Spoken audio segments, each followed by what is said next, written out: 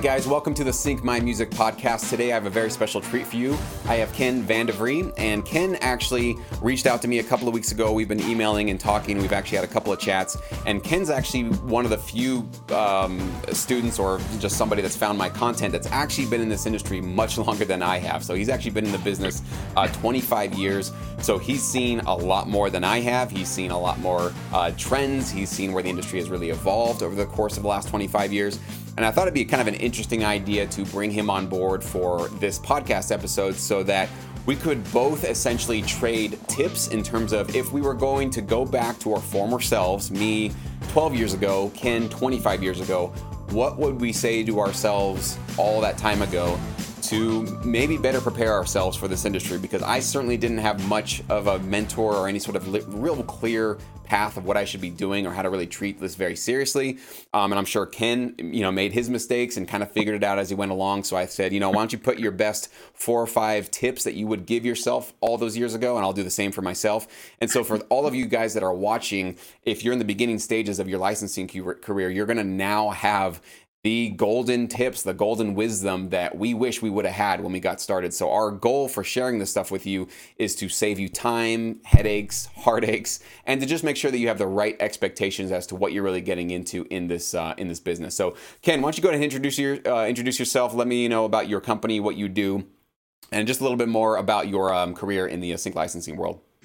Sounds good. I run ADS Media, and we create media content. We originally started off doing primarily jingles and stuff like that, but I found that I was looking for other opportunities to create revenue, and it's the advertising and production industry in itself is, it's ever evolving. And so I looked at the opportunities to get my music on television. I really wanted to get into television shows. So I started off by doing just a little local fishing show, and at that point, I was licensing my music off to them, but I wasn't aware of how I always heard of royalties, but I had no idea how you could make money at that. And I know we can maybe discuss a little bit of that later on here, how that works and where those revenue streams come from, because it was completely foreign to me. I had no idea who paid the royalties, why you got these royalties. But as I saw the commercial aspect of my business shifting and changing from a content creation standpoint, I thought, how do you create some passive income so you're not working all the time, and you've got revenue kind of coming in on a regular basis based on what you've created. So that's where I started to explore production music, not only directly licensing the music to clients or TV shows, which I do that on a regular basis till I have clients that I'm licensing. I write directly for their series or their programs. But that stability, that ongoing and recurring income through library and catalog music is where I've really invested my time and efforts, that fill those gaps between those projects. So for myself, I don't necessarily spend all my time writing production music because, again, of my existing contracts, but any space that I've got in my production schedule, I do spend that doing production music. So that's where we really focus the majority of our business. My business is pretty diverse as far as other people go. There's other aspects to it from a production standpoint, but my primary job here is to write and create and oversee the music that we create here in the company. So awesome, man. And can you maybe walk us through some of your more notable placements that you've had over the years, maybe ad campaigns or TV shows, whatever you've gotten secured? TV show placements. I've had stuff on the Rio Olympics, Naked and Afraid, Today Show, Dateline NBC. They use my stuff all the time. I just saw my recent statement.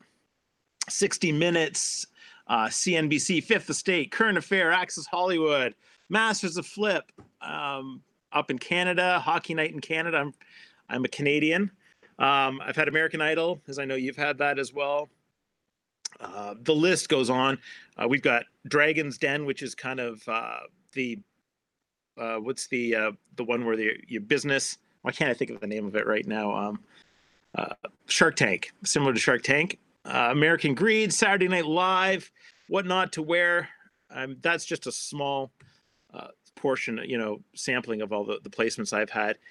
You can probably look me up somewhere online and find out a list of all the shows that I've had music on, but it's extensive. And that's a great problem to have when you can't remember all your placements, actually. So you're in a great position. So that's awesome, man. Yeah. So obviously, you guys know Ken now has a lot of credibility. He's been doing this for a long time. So that's the main reason why I brought him on here for this particular episode, because if you're going to get wisdom and you're going to get advice or any sort of counseling on how to succeed in this business, I want it to come from people who have actually done it, not from people that read a book about it or understand the theory of licensing. Somebody who's actually lost sleep in this industry, who's actually, burned their ears out, who's actually dealt with really, really tight deadlines and faced rejection and faced a whole bunch of revisions. And Ken has obviously faced all of those things. So we're going to go back and forth now with our basically top tips for what we would tell ourselves or tell anybody, any of you listening to this podcast, when you're first getting started. So I'll start with the first one.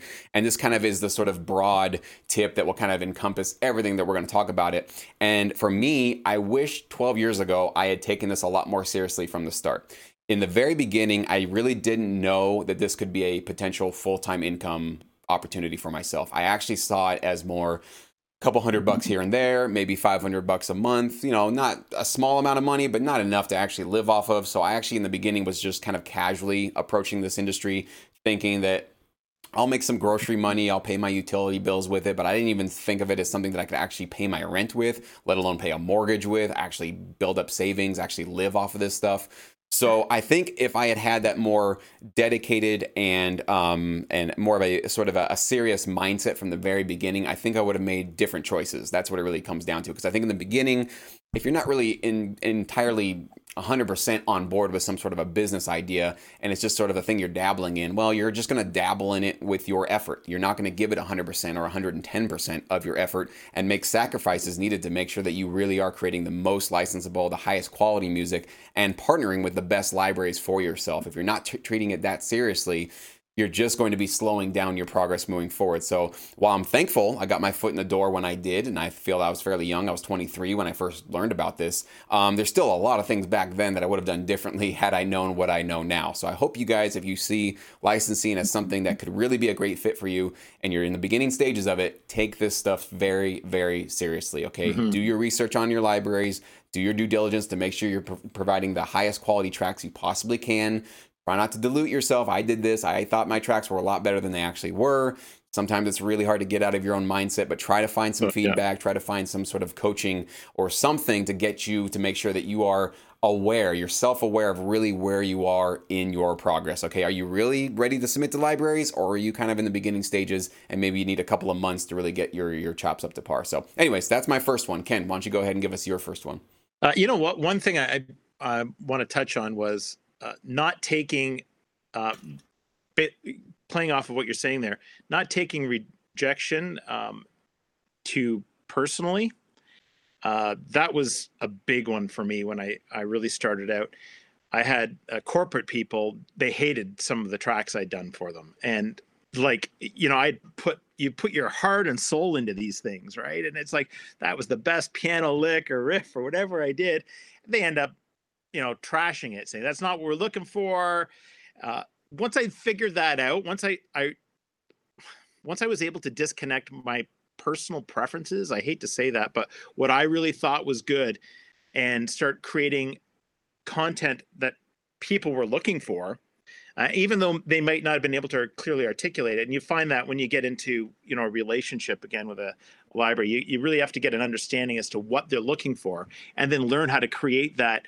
And even though it may not be something that you think that you're really connected with on that personal level, I found you're creating a product, and that's what I found out that I'm doing. I'm sure you get connected to it, you like it, you put your heart and soul into it, but if they don't like that string line or that synth line that I put in there, they think that fights or competes with the end goal the product that you're trying to create. I learned to remove myself personally. I don't care if you decide you want a flugelhorn in my rock track, and that's what you want in it, and you think that's great, I'm going to do that for you, because that's my job. My job is to give you what you're looking for. So I really had to get to that place first. And once I did that, then I started seeing the tracks that I was creating being used more frequently with some of the networks that I was creating for. And that was for some TV shows that were had asked me to do packages directly for them at that time, and it was again a challenge to really not just put what I thought was really effective in those tracks, but what they wanted. So that's the number one thing. Another thing I would talk to you about, everybody asks me about when you get involved, how are you making money? You're going to give away your rights. You're going to give away what you own. And I'll ask them, well, if you're not licensing your music out to anyone because you don't want to give somebody else a percentage of that, how much money are you making? 50% of something is better than 100% of nothing. And when I learned that, the publisher or the library or whoever else or the network, a lot of networks will even take 50% of your rights, or the publishing, 100% of the publishing. And that's another complicated thing I didn't understand. There's the publishing and there's the writer share. And we talk about 100% of the publishing and 100% of the writer share, but really that's 50% of each. And there's confusion there. They say, oh, you're giving up 50% or you're giving up 100% of your writer share. People get very confused. So maybe I can break that down, or Jesse, I don't know if you've broken that down in another video somewhere else, but the writer share is 50% of the gross revenue that's generated, and the publishing share would be 50%. Now, there's times you can negotiate different amounts, but you should never give away more than 50% of the writer share. That writer share should always be between yourself or other co-writers or whatever else. That portion is split up. And then the publishers, whoever's promoting, licensing your music, let them take the publishing share because that's how they make their money.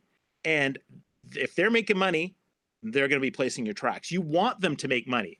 And that's really how it works. If they're making money, I'm making money. So we can have a really great harmonious relationship all day long if we agree to that. Absolutely. Yeah. And I've definitely covered that topic many times. I think the confusion point comes in that it's just the language that they use when they talk about publishing. They'll say 100%, like each one track has 100% publishing and 100% writer. So people are like, well, there's 200% of stuff there, right? Yeah, exactly. Technically, yes, because I think a lot of ways that was written in a previous era, but sometimes that's easy because then let's say you co-wrote something, then the 100% is 50-50, right? You get 50% of the writer share, the other writer gets the other percent. So then you guys are splitting this half of your back-end royalties, and then the publisher, if there's a single publisher who takes that publishing, they take 100% of the publishing, or if it's co-publisher or 3 publishers, or sometimes there's 8 publishers. You can split that stuff up as far as you really want to go. So hopefully you guys are clear on that. If not, definitely go through my free 5-day course. There's always going to be a link either in the description box or in the description of the podcast episode. So definitely go through that. I explain that in detail. But I really want to double down on what you're saying there, which is so important about giving up the 50% or giving up publishers to a library and a lot of producers. And I had a little bit of hesitation about that as well. And then the concept came to me that really made sense. And I don't remember who told me this, but it really is the best analogy that makes me understand it is, what do you want? Do you want 100% of a grape or 50% of a watermelon? Which one do you want? Because that's basically your options in the sync licensing world. That if you go to a library and they say, hey, we need to take those publishing rights, we need to earn that publishing income so that we can keep our lights on and keep getting you placements, as Ken said, when we get paid, you get paid. And that's the only time they're going to get paid is when they're making you money, right? And it's a great relationship. You really want to do that. I think many producers, especially those of us that had, day jobs, and we've never really been independent contractors or let alone had employees working under us, it's a really weird concept to wrap your head around because we've been taught, and I think there's a meme that went around in the late 90s and early 2000s, which is never sign over your publishing, never do that. And I understand that if you're a artist signing with a label, there might be a lot of reasons why you shouldn't be submitting or signing over control or all of your publishing to a label or something like that. So I understand, but you guys got to realize that we are not really in the music business at all. That's a completely separate territory. There are different considerations for that, okay? We are basically in the TV, the film, the video game, the streaming industry, okay? We are supplying music to it, so we are sort of the foot of the music business coming into this industry. But you got to realize we are in a completely separate world over here. And so you can't bring that mindset or that thinking into this business and have it work out well for you. So I agree. I love knowing, and I love the fact that I have now partnered with enough libraries that I have a team, an army of people, not only in my US companies that I've partnered with, but with their sub-publishers. They have these other libraries around the world. and all of them are actively, all any time of the day you point to a clock, somebody probably is pitching my music, shopping my music, or at least making it available to various clients all over the world. So, and I don't pay anybody a dime for that privilege in terms of upfront. I'm not paying them an hourly wage to go pitch my music. It's all on a passive income basis where they only get paid if they secure a placement for me and get me paid. So I love it. I've had no regrets doing that. But on the flip side of that, I do want to say one of my big tips is that writer share. That's a big thing that I wish I was a little bit more solid on 12 years ago. And I will only compromise my writer share for two situations. Number one, of course, if I co-write. If I'm collaborating with somebody who brings the drums, who helps add guitars or sings on it or something like that, we will come up with a fair split. Usually it's just going to be 50-50 on the writer share. The second would be if there's an opportunity where my music can be directly placed to a client and have guaranteed placements that's going to recur in a lot of back-end royalties, or maybe even a lot of upfront sync fees, or both, okay?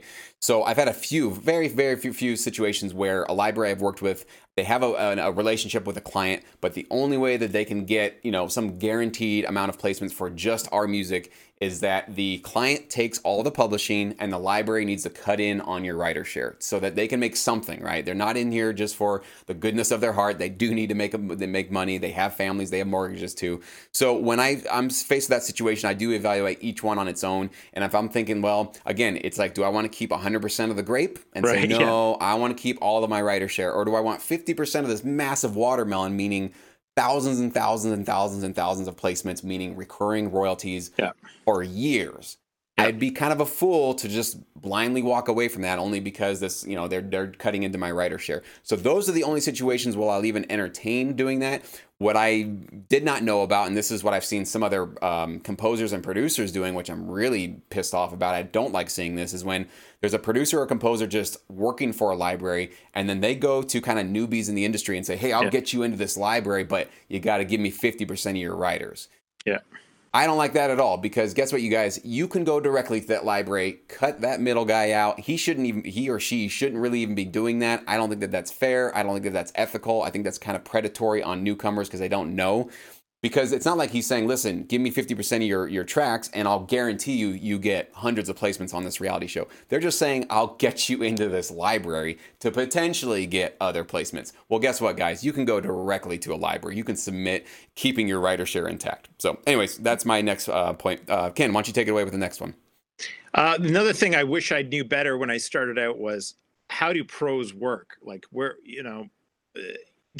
again, I know we've talked a bit about that, but understanding how they worked. And I was fortunate enough to have somebody that was writing for Disney, actually, back in the early 90s, when I was navigating my music that I had on a fishing show. And I couldn't figure out how to even sign up with a pro. So I had to talk to him. I asked him questions. Again, fortunately, he kind of mentored me for a couple months, just answering questions. And he connected me personally to someone I'm a Canadian, so I deal with SOCAN. It would be the same as, ASCAP, BMI, CSEC, whoever in the States or any other country. And I was connected with one person in there. And back then, I think the architecture was a little bit more organic, for lack of a better word, but I was able to form a relationship with someone that helped me understand the process of submitting proper cue sheets, because the shows I was writing for, they didn't even understand the concept of cue sheets and submissions. Now, when you're working with a library and a catalog, they're working with the networks or the shows or the producers, and their job, the beauty of it is that they'll make sure that your tracks that are being placed are being logged properly on cue sheets. And let me tell you, if your stuff isn't being logged on a cue sheet, then you're not getting paid. And so I had to figure that out. I kind of worked with the pro to better understand that. But I found even now, when I do direct placements with the producers, or I write, for a show specifically, I have to still chase the producers a lot of time to make sure that my cue sheets are being submitted. And then thankfully, I've got enough of a relationship now with an account manager. My account's actually managed at SOCAN, that they'll go and look after, make sure that if they know I wrote for this series, that they're actually actively tracking it on my behalf. But when you're working with a library, my gosh, it's amazing, because I can reach out to my library and say, hey, in the last quarter, what songs of mine were placed or licensed out? And then I can actually then go back to, if they're not getting paid, 6 months, or not for me, 9 months up to a year. It does take time, everybody. You got to understand that. The process is building up a huge library of music that is going to pay you out over time. It is like an investment strategy. And so what I'll do with my libraries is I'll say, okay, well, what shows did you place my music on? So one of the catalog libraries I'm writing for recently, I've been doing a lot of music for American Pickers, and I hadn't been getting paid.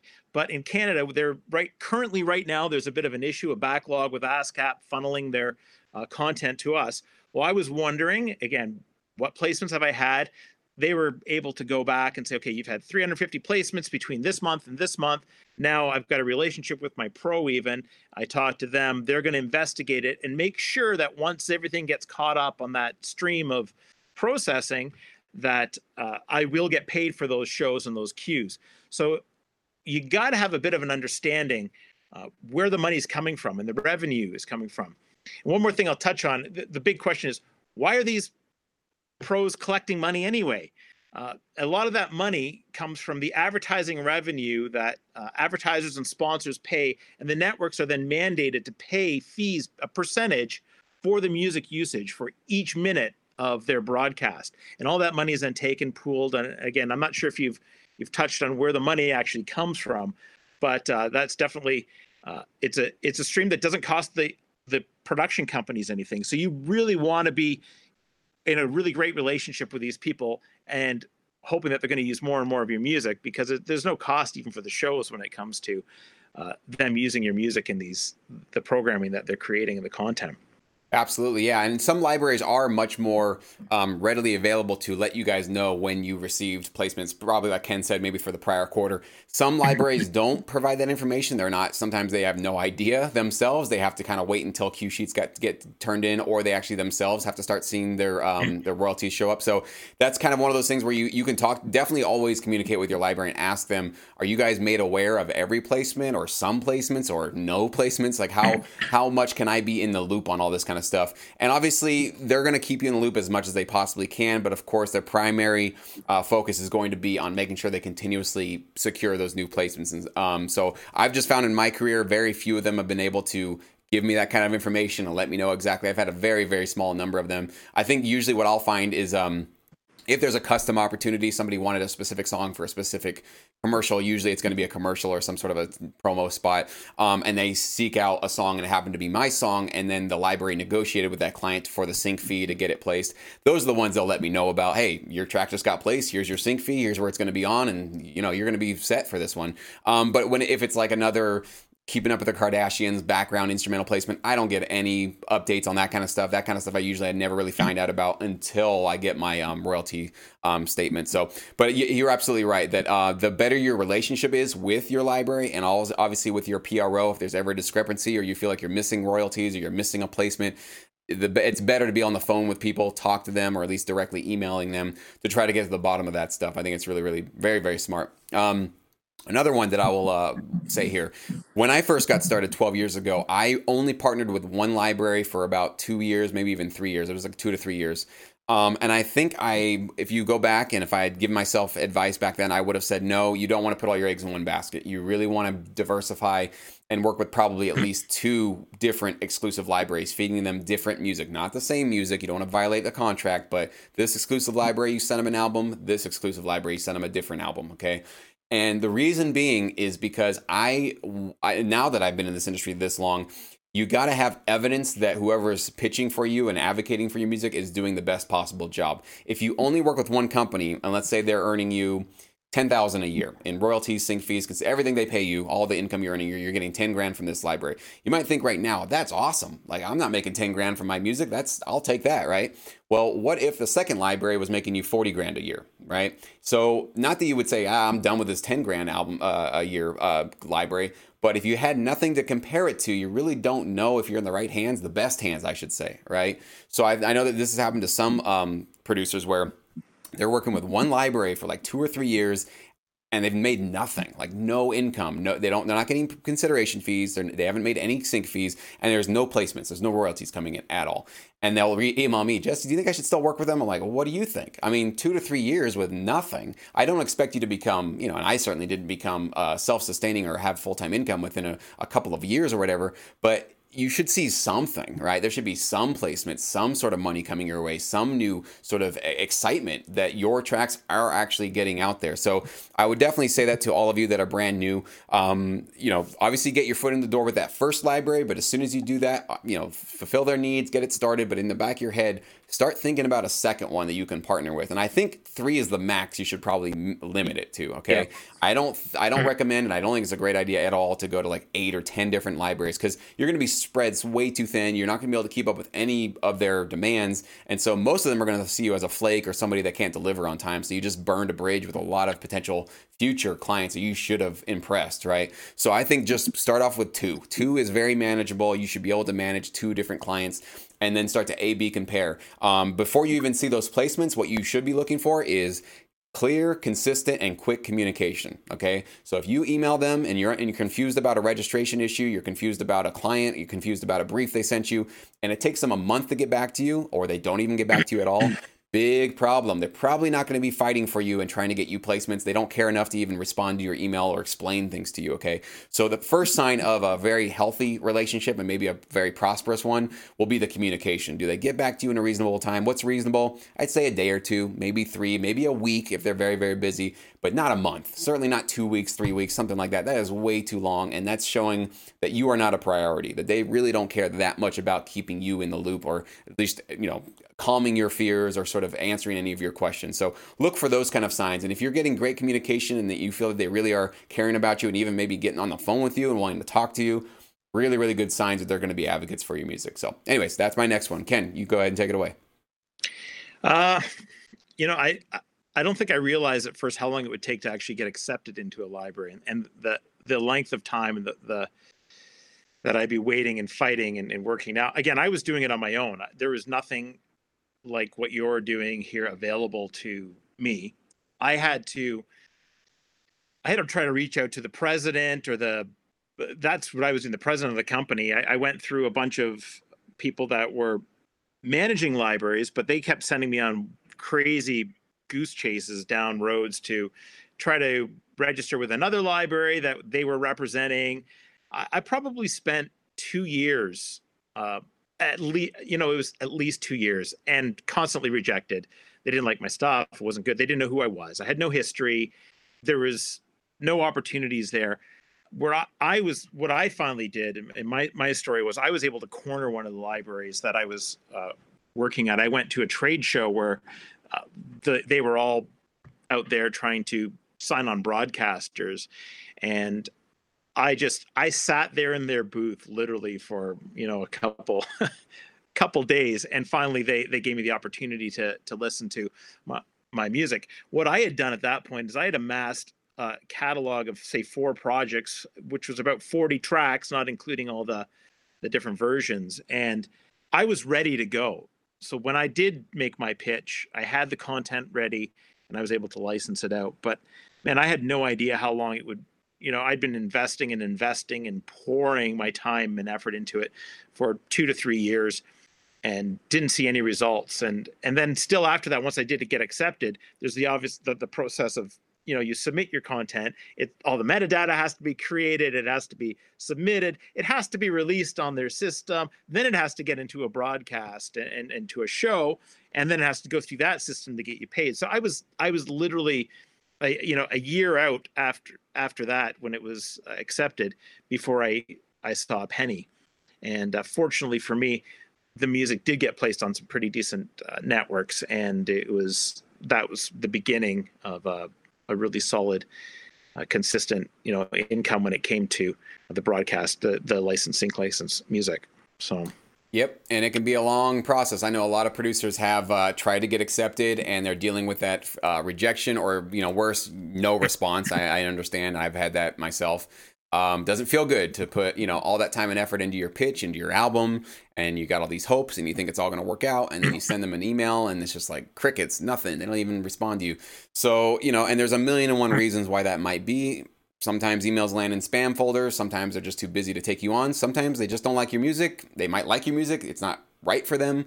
There's a million and one reasons. And so rather than trying to mind read, and obviously, as Ken said, rather than getting personally kind of offended by it or upset about it, just see it as a data point, right? If you just put this as a sort of submission process where you have maybe your top 3 libraries you want to partner with, put them in order 1 to 3, submit to the first one. Give them about a week or 2 to respond. If they don't get back to you, send them one follow-up email. Hey, did you guys get my submission? Want to just make sure if you guys are interested in this, I would really like this album and I would love to start working with you. Otherwise, I will have to try to find another home for this, right? Give them that last, maybe a couple of days to see if they're going to get back to you. And if nothing, okay, data point. They did not respond. Move on to number 2. Exactly. The best way to confront or, combat that anxiety or that fear or that like just rejection, just crummy feeling that we get is to have a plan of attack and just have something that you should be doing rather than sitting and stewing in that like anger and worry that you have, oh, maybe I have no future in this career, rather than going down that entire wormhole and that rabbit hole that's going to completely just bum you out and destroy your motivation. Just have a plan of attack from the start so that if you get no response or rejected from one, it's not the end of your entire process. You can go to number 2 now and restart that and try it again. And then number 3. Now, if you get through all 3 and all of them either say no thanks or none of them, get back to you, that might be a time where you can start to reevaluate your music. Were your tracks really ready to be submitted? Were they the best quality they could have been? Also, were you really submitting the right kind of music to that particular library? Because not every library shops to the same kind of clients. Some libraries are focused on reality TV show content. Some are focused on ads. Some are focused on trailers. So if you submitted some great, awesome, epic orchestral trailer music to a library that's really just doing more minimal background crime drama shows, you might have great music and you've done everything you're supposed to do, a very professional presentation, but it's just you're selling to the wrong people. They're not buying what you're selling, essentially. So there's nothing wrong with your product. It's just that it was the wrong client to approach. So I would say after you've gone through those 3, probably that you got rejected or ignored by all 3, that would be the time that you could reevaluate. Maybe I need to rethink this a little bit.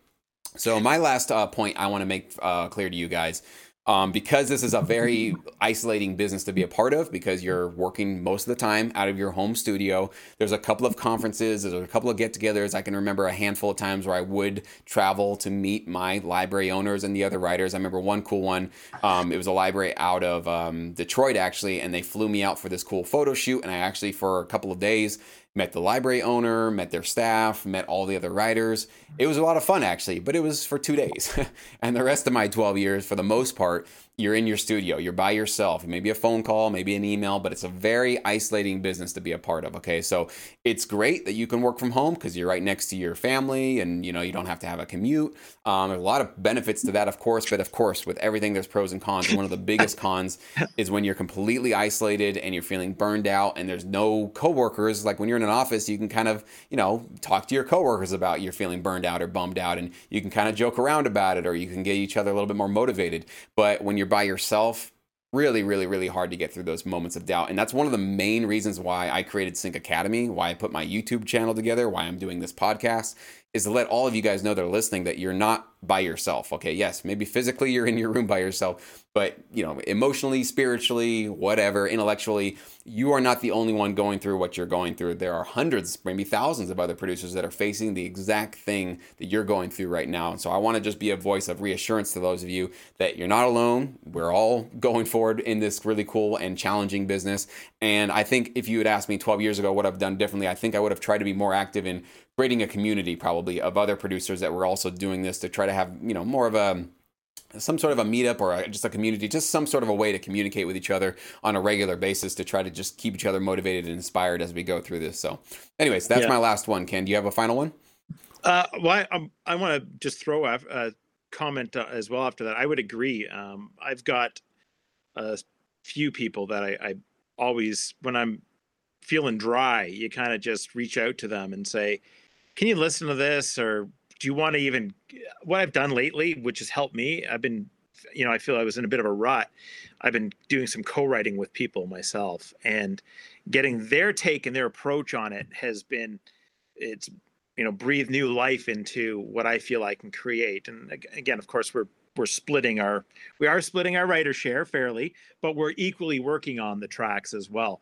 And that means I will either form some ideas, send it to them to finish, or they'll develop a track, some melodies or some, beats and stuff. And then what I'll do is I'll finish up the production and, add my component to it. And I was taking some newer writers actually underneath me in that regard, to help them get into the library. But again, I was very much, I knew they had the skill set to do what they needed to do, and it was really refreshing to be able to do that. So I think community is definitely a huge thing, and that's, I think that's just important that everyone here understands that. The only other thing I might add would be developing, like you said earlier, the relationship with the people you work with, your libraries, the catalogs. You really do need to nurture that relationship. And like you said, if someone isn't replying to you especially if you're working for them and they're not getting back to you, my take is, if they're not getting back to me, if I'm working actively on some spots or cues that they've requested and they're not getting back to me that day or the next day, then you do have to long-term really evaluate whether that they're actually interested in promoting your music and using it. So the people that I'm working with, the libraries, I've been fortunate that they do communicate on a regular basis, but I've gone the extra mile as well. When I joined my most recent library, out of 300, there's probably 300 composers signed up with them. I quickly shot up to being one of the top composers, only because what I was told is I actually delivered content. When they'd send out a brief and ask for, we don't do releases for them. We just write, they give us a brief. We've got probably 15 different versions that they like to license out to their shows. And so I looked at it, I made a list. I said, okay, I'm great at writing in these genres. I feel comfortable. I can crank out some tracks. I did 100 tracks in the last year with them. And that took a lot of effort, focused a lot on it. But every time they sent out a brief, or what they would call a special opportunity, where they had one of their shows, saying, hey, we need music in this genre, I would crank out 3 tracks. And sometimes I do 3 tracks in a day. And my music supervisor then would get back to me and say, man, that's fantastic. I'm on the top 10 of all the composers there now. When there's special opportunities, they don't even email the other composers, because they just know they're not going to get anything. So I know when I'm asked to do something, it's my job to deliver. And through that, I've had tons and tons of placements, because they're looking for a certain type of music. They've given you a brief. They've even given you some examples sometimes. And I mean, it's just so easy to knock some tracks out of, knock them right out of the park, send it to them. They send them to the producers, and they're placed on the show. And so you really, really need to value and build those relationships with people. So, I mean, I'm at the place where I can text my guys if I need something, if I got a question. Anytime I need something, they're there, they answer it for you. So it's important that you build those relationships. Yep. And I think you're right. Getting to that inner circle place where you're now getting directly those briefs, and they're not even wasting time with the people who have been flaking out and not even getting back to them, came down to your ability to do one thing, and that is to deliver, right? To execute, to actually get it done. It's the same thing in business and everything in life. Ideas are cheap. Everybody says they want to do music. Everybody's excited about music. Very few people can actually execute and deliver when they're asked to do something on time. So the fact that you made that commitment to say, I have a brief, I'll get it done for you, I will deliver, maybe even over deliver what you want every single time. It's like you're basically just building stock in your brand and your reputation with that library. And so they know Ken is the guy that gets stuff done for us. Okay, if we need something done, he's the guy. Not only does he have great music, but he gets it to us on time, which is actually more important than the music sometimes. It really is. Yeah. Absolutely. You could have them. I remember one fellow composer, it was actually a vocalist that I was working on in the same library. beautiful voice, incredible lyrics, incredible melodies, like definitely a star. Like this guy absolutely could have been the next Panic at the Disco. Just a massive voice, really, really talented dude. Took him a month though to knock out a song. Every single time they tried to get him on board, and he even wrote to some of my music, and we split our writer share 50-50. But every time they tried to get him to go on there, it was like one entire month to get one song done, because he was such a perfectionist, and or maybe he was just so busy. I don't know exactly. I never met him actually. It was just somebody that we collaborated virtually through the relationship at the library. But that was one of those things where, you know, you're not going to be able to build up relationships and build up your catalog fast enough when you're going that slow of a pace. So you do have to pick up the pace a bit. You do have to deliver things in a timely manner if you want to become the Inner Circle member and you want to do this seriously. And that's pretty much the theme of what we're talking about here. You want to just dabble in this stuff, and once in a while, sure, take a month, write one song, you know, and at the end of the year, you'll have 12 tracks. Throw it out to a library, just see what happens, and you can kind of keep that very slow pace. But I just want you guys to be aware, that is not going to land you, I wouldn't expect that to land you in a full-time income situation. That's going to be once in a while, you get a nice sync fee, you get a placement, you get this, you get that, and it might be some sort of supplemental income to your career, your artist career, your day job, whatever else you're doing. And I'm not saying there's anything wrong with that. You can absolutely do this at your own pace if you just want to do it at a very, very slow snail's pace. But why I always talk about the more aggressive approach and the more the faster approach is that I know most of you guys listening want music to be your full-time job. You're done with the rat race. You're done with the day job. You've always wanted to do music, and you see that sync licensing is that avenue that can allow you to do that. And it absolutely can, but as you heard in this chat, it takes work, and you got to deliver on time. You got to do your research. You got to treat it seriously. You got to improve your mixes. You got to surround yourself with people. So there's some homework. There's some heavy lifting that needs to be done if you guys want to take this all the way to the end. So thank you so much, Ken. I appreciate your time. Yeah, go ahead, man. No, I just go. It is hard work. If anyone says it's easy, it's not. I didn't mean to cut you off there, but it's just not easy. I mean, you really have to be focused and committed to doing it. But the success, when you put that time and energy into it, you will reap the rewards. You just need to stay focused and pour into it. So.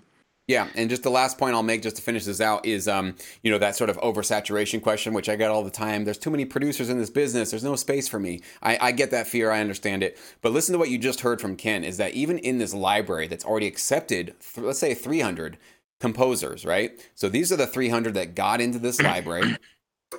Basically outmatched all the maybe thousands that have tried to submit and get into this library. So these 300 got in. The fact that Ken is knocking out these briefs basically shows that even in a library with 300 composers, there's no problem with oversaturation. Exactly. Because he just found that most of those 300 composers aren't even participating. Like, they got in and maybe they were excited for a couple of months, but they're snoozing now. They're not even responding to the emails. They're not submitting to the briefs. They've gone to sleep. So I've always said this is one of my sort of secret weapons, if you want to call it that, for why I've never been worried about an oversaturated market or a library that has too many composers or an industry that has too many people in it, is because most people are not sticking with this stuff, guys. Most people in 6 months are gone, or 2 months are gone. They're not sticking with this long enough to start getting into those inner circle opportunities. So that's why, even if you see 300 composers, oh my gosh, I'll never get a placement with them, you can safely assume most of those are not active. Most of those composers might have been active at some point, and the first couple of months they probably were. But even if some of them are active, your job, if you really want to make sure you get into that inner circle area, is just know that is your secret weapon, is consistency and executing and delivering on time. You do those three things, you don't even have to be the most talented producer on the roster. You don't have to have the best music. I'm sure Ken would agree that he's probably not the best. I know that I'm not the best. I am not. There are certainly people that are way more talented than we are, but that didn't stop us from getting to the point where this was our full-time income. And that's all we did, guys. That's really it. Easy to say, very hard to do. So with that, we'll go ahead and wrap this one up. So thank you, Ken, so much for your time today, man. If people want to get a hold of you or talk to you, do you have any contact information or websites you want to give out? I'm launching a composer website, kenvandevrie.com, right now, to redirect you to my production company, but eventually that'll have some stuff as I'm just finishing curating the content. So awesome. And I know that you're also obviously that guest speaker at Between the Waves conference in Wisconsin, which happens every single year. So if you guys are in the Wisconsin area or Canada or anywhere around there, you might want to check that out. It's betweenthewaves.com, I believe, right? Yeah, or BTW Madison. but I think it's betweenthewaves.com. You guys can check that out if you want to go see Ken speak when he's going to be speaking at the one coming up here. So, Ken, again, thank you so much for your time, and I hope you guys enjoyed this episode. Thank you for listening to the Sync My Music podcast. If you enjoyed the show and want me to do more episodes, all that I ask is that you leave me a review on whatever platform or app that you're listening to. It just takes a few seconds. I'll never charge for this podcast, and I want to keep it 100% ad-free. And your review right now will help me do just that. Thank you so much.